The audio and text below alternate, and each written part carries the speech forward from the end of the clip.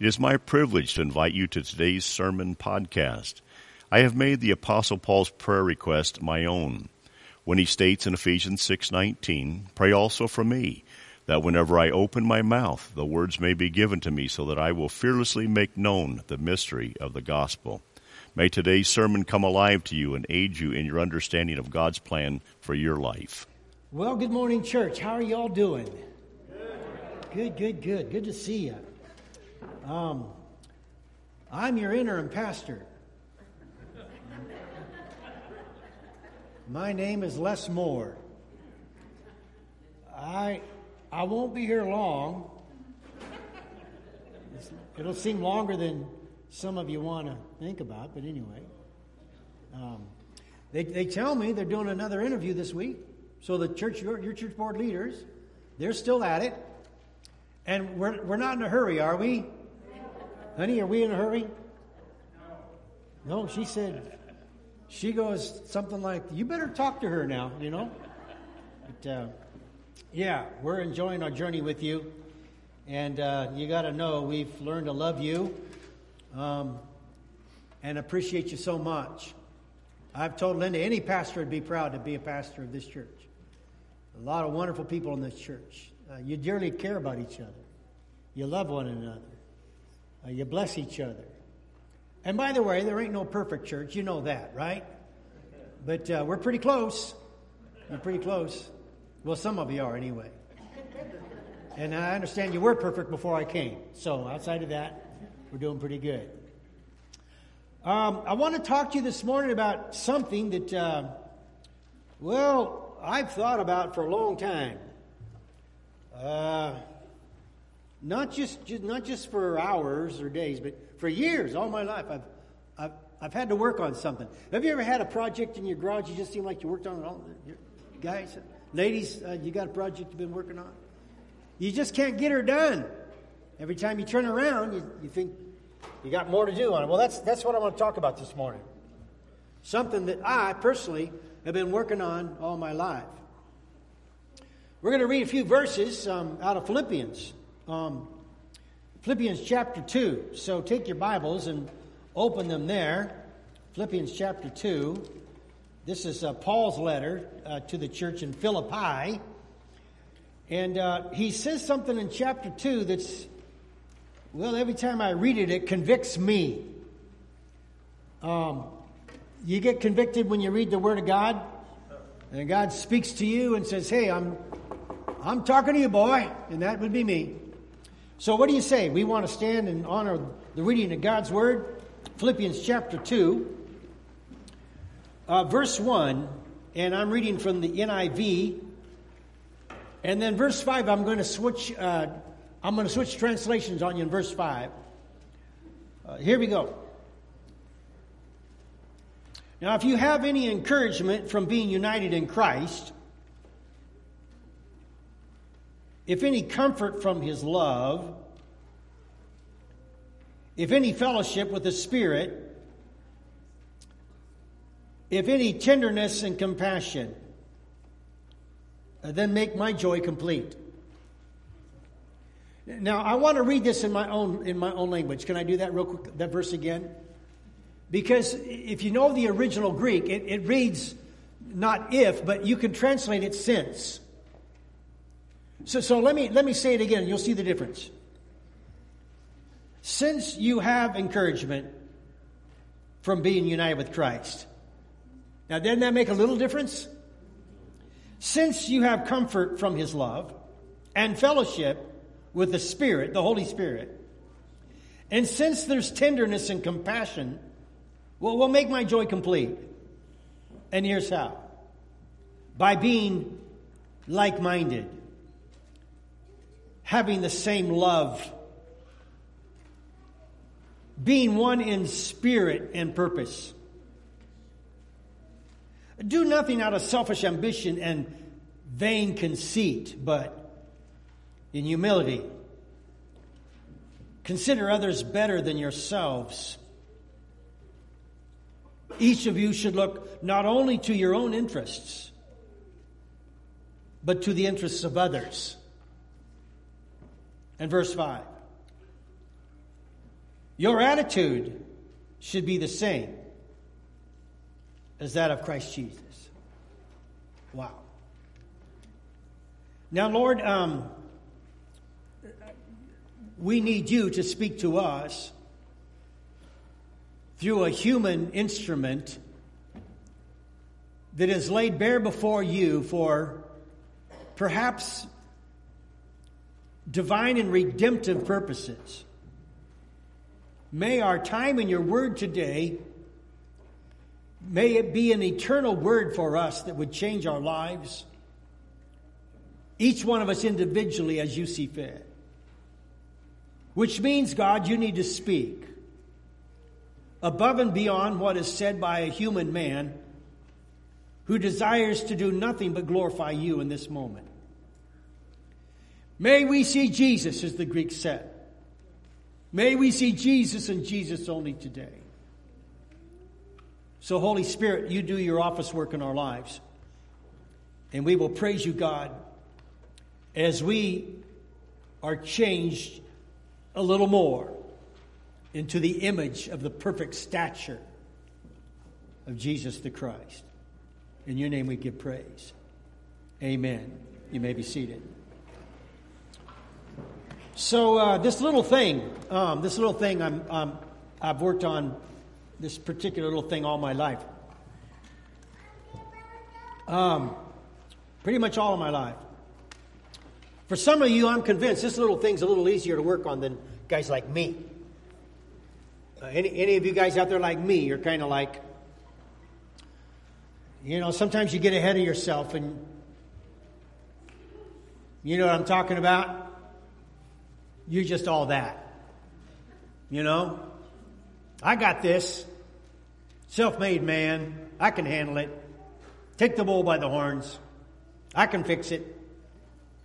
I think sometimes if you're built differently, it's a little easier to deal with this thing than for guys like me. Kind of type A, driven, choleric, however you want to say it. This little thing, it's a lot easier for some of you. And let me just stop to say, I think this little thing is more important than just about anything else in your life. And you say, well, Pastor, aren't you kind of overstating this little thing? No, I don't think I am. I think it's more important than most anything in your life. I mean, when I stop and think about it, it's more important than your ability, your skills, your talents. It's more important than your intellect. It's more important than your past, your education. This little thing, it's more important than your circumstances. I think it's more important than what other people do to you or say about you. This little thing we're going to talk about this morning. You say, certainly, Pastor, they can't be right. But I'm just telling you, when I think about it in my own life, this thing is pretty important. And especially if you call yourself a Jesus follower. This little thing can get you in a lot of trouble. At least it does for me. Unless the Lord's in charge of my life. Now, you probably already guessed it, haven't you? What this little thing is. This little thing could be a big thing. And it's what Paul calls our attitude. Anybody want to look at somebody next to you and say, maybe he's talking about you this morning. We're going to talk about attitude this morning. Woo-hoo. That's why Paul says in verse 5, you see it? Have this attitude in you. This attitude, which was also in Christ Jesus. Funny little story. It's an old one, but it's still a good one. I don't think I've told you about it. A couple kids were visiting Grandma and Grandpa. And, it's always fun to have the kids around, Grandma and Grandpa, isn't it? Grandpa decided, though, he's got to do what he does every day, right in the middle of the day. What's he do? He takes a nap. Sure. You already know this story. You go in, you take your shoes off, crawl in the bed, and you start snoring. And these two kids, you know what they did? They got some Limburger cheese warmed it up in the microwave. They snuck into Grandpa's bedroom and they smeared it on his mustache. And when Grandpa woke up, he goes, man, it stinks in here. He says, this is terrible. He went out to the living room. He said, it stinks in here too. He said, I'm going into the kitchen. He goes to the kitchen. He says, it doesn't smell any better in here. I'm going outside and getting a fresh breath of air. He went outside, took a big breath. He goes, my land, the whole world stinks.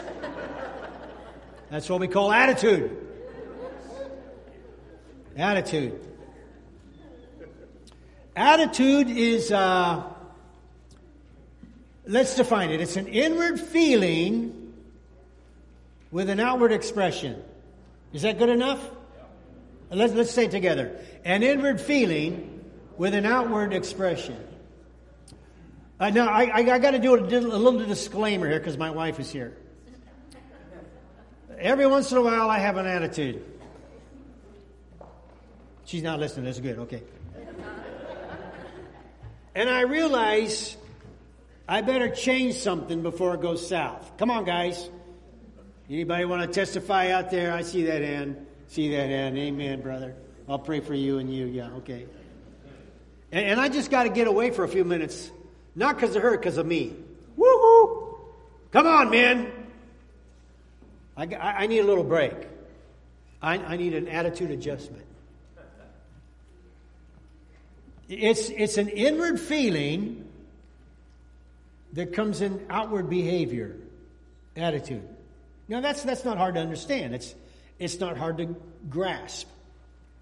When I think about the scripture, I mean, there's several I could go to, but for instance, just Proverbs 23:7. It says, "As a man thinketh in his heart, so he is." In fact, there's a warning in Proverbs chapter 4:23. Above all else, guard your heart, for it's the wellspring of life. My heart is where my attitude is born. It's where it starts.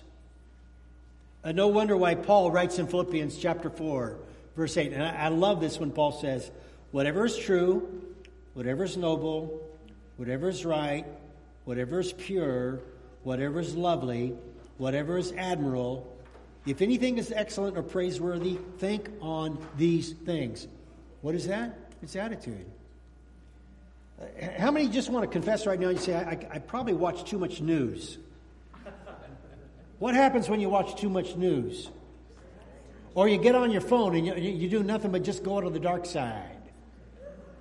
Come on, am I now, what do you call this when you go beyond preaching? Meddling. Am I meddling? No. Where you all of a sudden your attitude's going like this. And you need a break because now you need an adjustment. You got to get away from the crumb and you got to think on whatever's pure, whatever's lovely, whatever's admirable, anything that's excellent. Think on these things, he says. I'm just telling you. I can't preach at you today. I'm preaching to myself. I've had to work my entire life on this thing called, I've said, God, heal me of my attitude. And I'm still waiting. I find out when I get up in the morning, I got to start all over again. Anybody out there want to testify? Yeah. Attitude. You know, someone said this. They said, life is 10% of what happens to us and 90% of how I respond. I'd like to write that up on the screen if I could. I had a little typing thing here. I'll just type it out and just let it come on out there. It's 10% of what happens to you, but 90% of how you respond. You know what you call that? Attitude. It's 90% attitude. And it's Jesus who said, it's out of the overflow of my heart that my mouth speaks. Attitude. And here's the reality. The reality is, you're probably not a whole lot different than I. We all possess an attitude. Did you know that? You've got your own tude, dude. You do. Every single one of us. And the problem is, we choose our own attitude. Did you hear that? We choose our own attitude. Nobody can choose your attitude for you. Yours is your own. And no one can choose your attitude for you but you. And I'm talking to me again. I'm talking to me, and you just happen to be here. And if the shoe fits, where's it? So the question is, why is it in the church so many good people have a bad attitude? Woo-hoo, come on.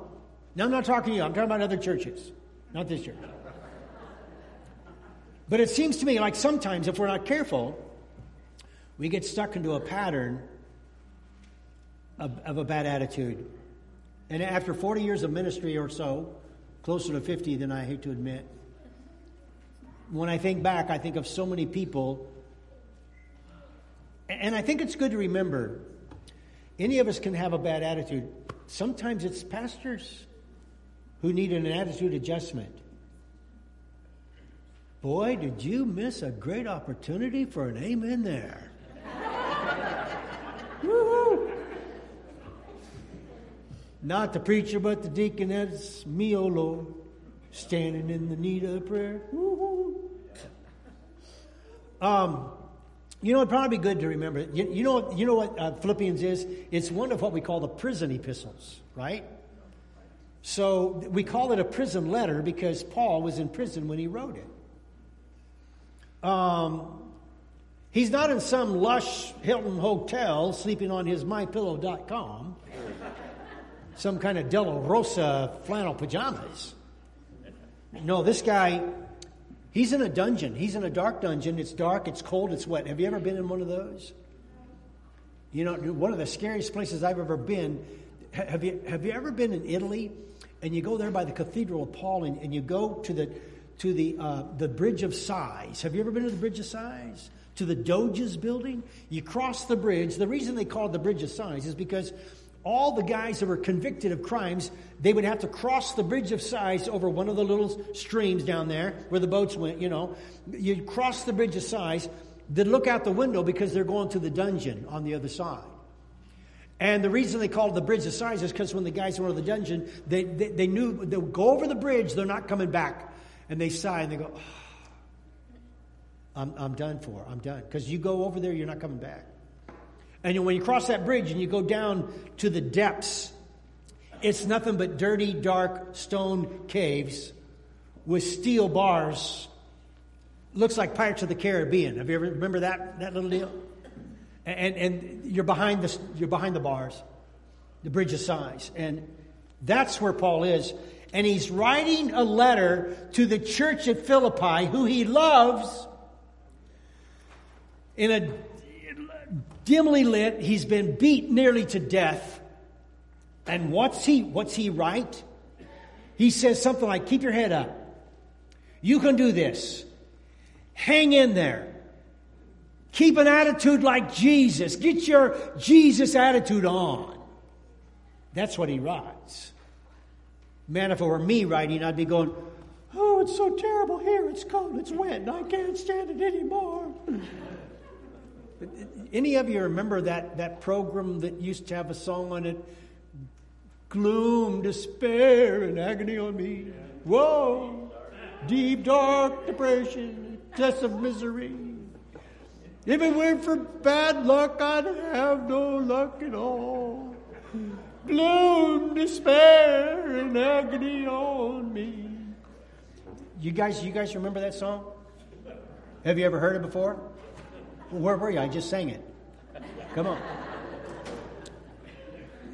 Yeah, Paul, he could have been saying, look it, man, you have no idea how bad it is, but that's not what he's doing here. He's saying, look it, guys, hang in there. I know they beat me nearly to death for the cause of Christ, but I tell you what, I know God is greater than my circumstances. What do you call that? I call it attitude. It's the Jesus attitude in this passage. Now, I don't know, maybe you missed it, but you look at verse 1, you notice the adjectives that Paul uses: encouragement, united with Christ, comfort, fellowship, tenderness, compassion, joy, like-minded, love, same love, being one in spirit and purpose, humility. He uses all these crazy cool words that describe an attitude of Jesus. Humility. And we're not going to spend a lot of time on this, but if you start on verse 5 and you go through verse 11, you find out that this Jesus, his attitude, it was so cool because he was God. He gave up all his rights as God. His circumstance wasn't the best. He died on the cross willingly. Yet he had humility and he was totally obedient to the Father, even unto death and death on a cross. And that's why the church sings about Jesus. We got a great leader in the church that started the church basically. Phineas Ephrazi is known around the world, but we don't sing about Phineas Ephrazi. We sing about Jesus. Phineas Ephrazi, as great as he was, and what a great role model of feeding the poor and the lonely and the down and the out in the streets of Los Angeles, when people didn't have hope. He was there feeding and clothing prostitutes, drug addicts, and you name it. But we don't sing about him, do we? We sing about Jesus. Why? Because Jesus is the one who came to earth from heaven, gave his life for us freely, that we could live without sin. Amen. And Paul just says, look, yeah, I'm in a dungeon here, but I got the Jesus attitude. My Jesus is bigger than my circumstance. Wow. I'm loving this guy by the name of Paul. You know, a few years ago, are the kids still here? Are the kids here? Are you still with me, kids?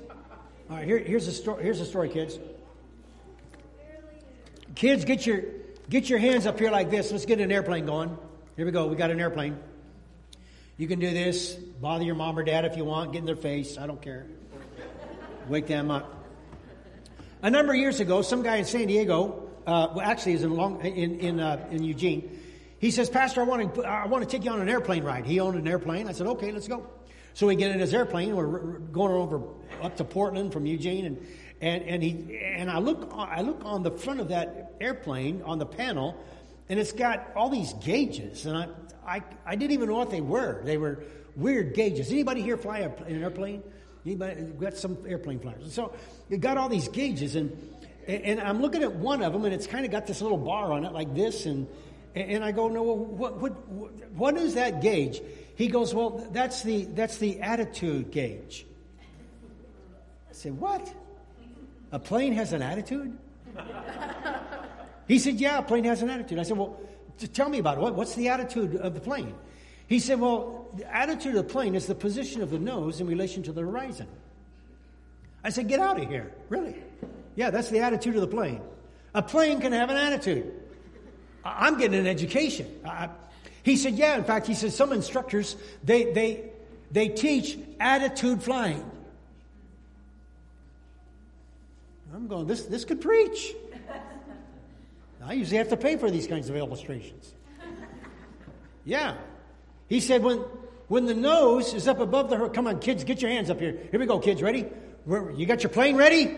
When the nose of the plane, here's the nose of the plane. When the nose of the plane is above the horizon, we call that a nose-high attitude. Come on, get your hands up there, huh? It's a nose-high attitude. So, okay. But when the nose is down, we call that a nose-down attitude. Woohoo! You know where I'm going, don't you? You might want to look to the left or the right and see where your neighbor's nose is. Is your nose going up or your nose going down? Yeah. The attitude of the plane determines the performance of the plane. When the plane's nose is up, it's going up. When the plane's nose is down, it's going down. Do you get it, honey? You sure do. You keep that plane flying over there. Keep your nose up. Because here's the key. Your attitude will determine your altitude. Come on. Your attitude. And that's why Paul says, have this attitude in you that's also in Christ Jesus. Who, though he was God, he says, he did not demand his rights as God. But he took on himself the form of a servant, a doulos, a servant. And he took on human flesh. Well, I think what's true for planes is true for people.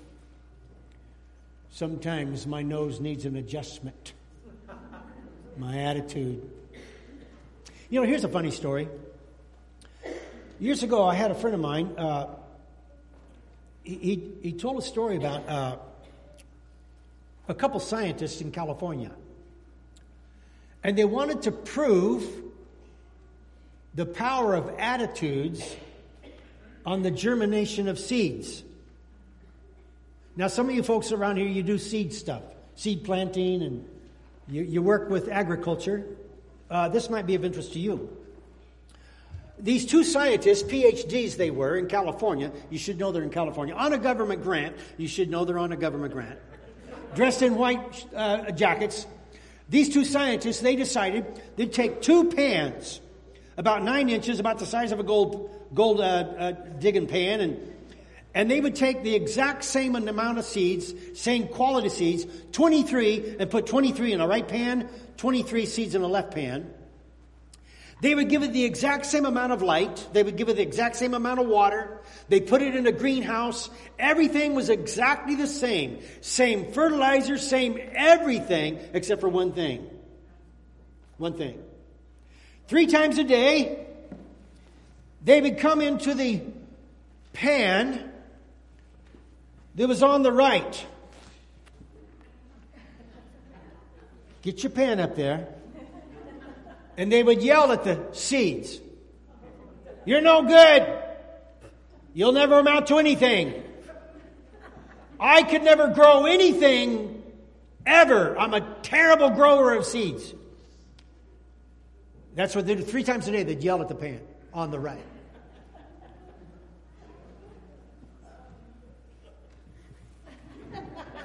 Pan on the left. 3 times a day. Get your pan up there. It's only 9 inches. Just 9.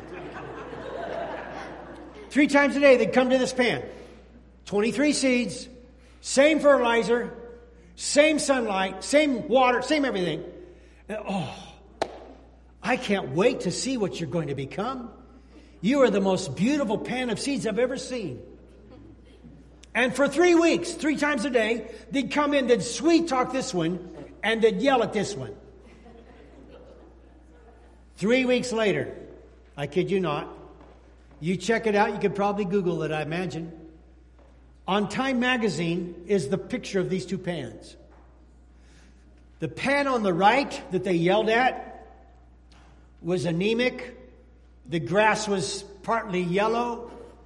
It was spotty. It was pretty bad looking grass.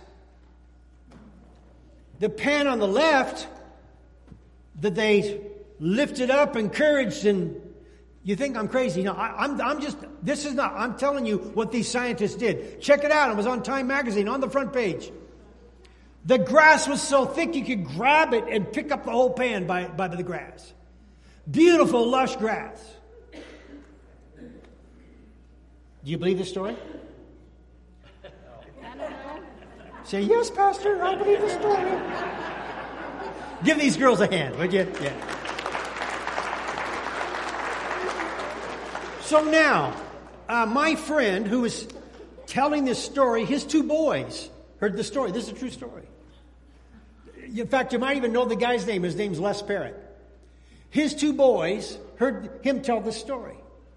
And he comes home one day, and he finds 2 mason jars in his living room. One of them is in one window, and there was words written on the mason jar in boys' handwriting, sweet talk. He looks over here, there's another mason jar, and it simply said, yell at. And for 3 weeks, these 2 boys, every day, 3 times a day, they'd come in, they would sweet talk these seeds. Oh, can't wait to see what you're...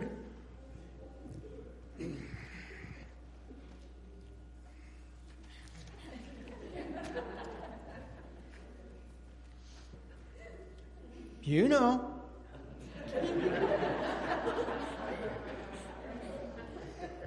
Can't wait to see how you're going to turn out. You are the best looking seeds I've ever seen. Ooh, don't know about you. I've never grown anything that was worth it. I don't have much hope for you. 3 times a day, 3 weeks, sweet talk, yelled at. In 3 weeks, they had the exact same results. Huh. You may be seated. Give them a hand, would you? Okay. So the junior high boy, he goes to school and he shows his class these mason jars. And the teacher said, well, we're getting ready for our project. We're getting ready to do our project for the year. Would you like? He said, yeah, I'd like to do that. So in his classroom, you want to come on? Come on. Come on. Come on. You ready? Come on. This is Girls' Day. This is Girls' Day. You want to be the sweet talk or you want to be the yell at? Sweet talk. Okay. She was sweet talk. I'm sorry. You got to be the yell at. But I don't mean it. Okay. Get your pipe hands up there. 9 inches. Give me 9 inches. There we go. So the junior high boy, every day, 3 times a day, he'd come in 3 weeks. Guess what? The results were exactly the same in the classroom. He took the results of that to the Oregon State Fair. And he won first place in the Oregon State Fair in his division. Why? Because he proved your attitude will impact the germination of seeds. And I got a question for you. If your attitude can do that to seeds, what do you think it does to people? Huh? Give these girls a hand. Thank you, girls. Did a great job. Look, I've been around. Let me put it this way. As a pastor, I've always felt like my business, if you can put it that way, my business is not, it's not buildings, it's not budgets, it's not programs, it's people. And I've realized how important my attitude is to people. When I was a young man, I had a twin brother. He was called to ministry before I was. So the church had him start preaching and stuff. We were kind of not the, I shouldn't confess this, but confession's good for the soul, right? My twin brother, mostly John, he was a wild hellion. And we caused a lot of trouble in the church. We were those two boys, especially him. I mean, don't get me started.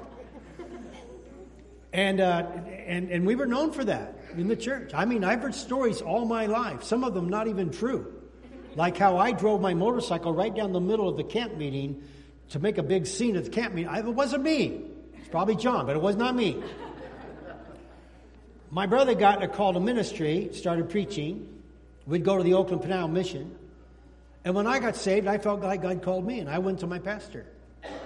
And I said to him, I feel I have a call to preach. Can I get a local preacher's license? Here's his response. Will you ever be able to preach as good as your brother? Now you think of that. I remember that to this day, even though that was back in 1968. I remember it to this day. And it taught me a lesson.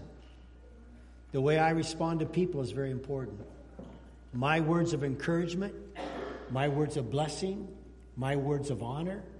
As a pastor, I'm responsible for my words, my attitude to others. In fact, I believe sometimes you can speak truth into people's lives. And I don't do this glibly. But I look at the young man this morning that prayed at this, and I say, wow. You know how many kids, there's an anointing on that boy's life. Are you with me, church? Yeah. See, our business isn't programs and buildings, it's people. And here's where it starts. One thing I love about your church. Sitting with a 75-year-old man. Let's do the other age. 75-year-old man in Eugene. Very wealthy man. We're having coffee, and he says to me, Pastor, I never had a relationship with my father. What I did have wasn't good. He never accepted me. I was never good enough for him. And he said, at my age, 75 years of age, it still impacts me to this day. Don't tell me that attitude doesn't impact the germination of seeds, agricultural or otherwise. You know, they say if you take an elephant when he's young and you chain his leg up to a post, when he gets older, you don't even have to take the chain and nail it down to anything. You just put the chain on his leg and he thinks he can't move. Attitude. Have this attitude in you, which was also in Christ Jesus. Oh, I'm just telling you. Yesterday, I had to work on my attitude. I realized I got up on the wrong side of the bed, needed to part my hair differently. Well, now, wait a minute. That illustration doesn't really go too far. Yeah. And I had to step aside and say, God, help me with my attitude today. Anybody want to testify? Yeah. And I love what Paul does here. He says, look, keep your attitude nose high. The enemy will do whatever he can to get you going this direction. Amen? Come on. We all have one. And Paul says, look, since there is encouragement, since there is comfort, since there is oneness of spirit, let's keep it going like this. Let's be an example to the believers and keep our attitude this way.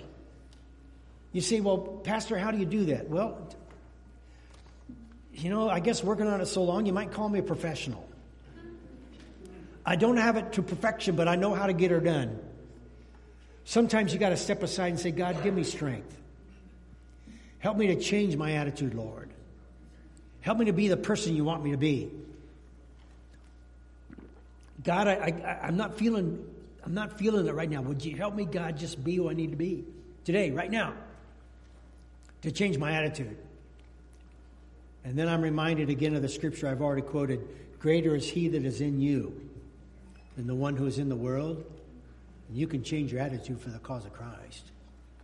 As a husband, as a father, as a grandfather, as a brother, as a sister.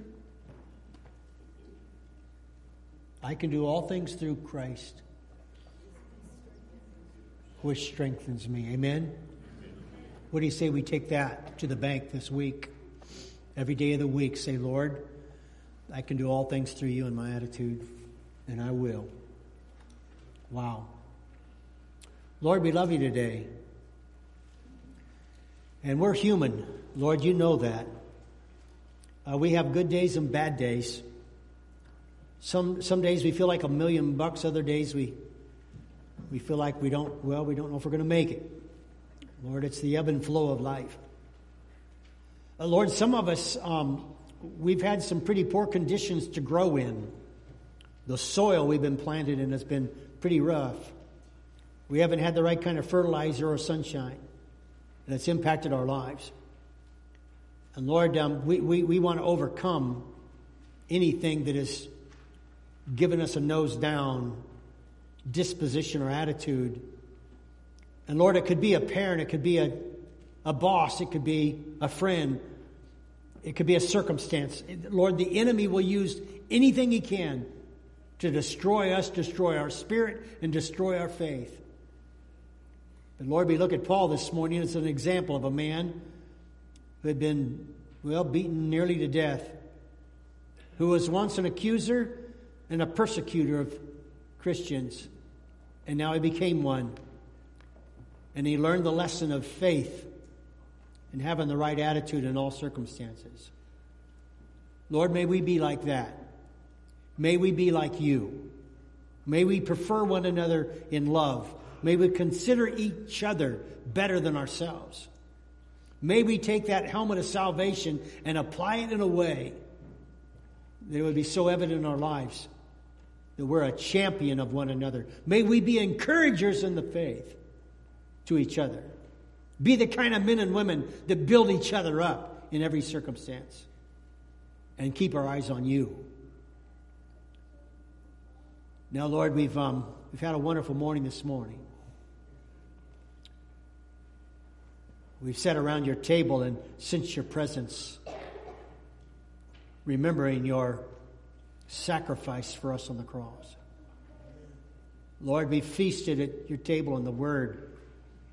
And there's not one of us who do not get the message this morning as we walk out of here, Lord. It's been a good morning. And we want to stop and give you praise because we're the church. We're the ecclesia, the called out ones. We're the hoi agioi, the holy ones of God. And we want to be all we can be for you, Lord. So, Lord, as we go from this place, I pray you'd walk through our feet. I pray, Lord, that you'd work through our hands.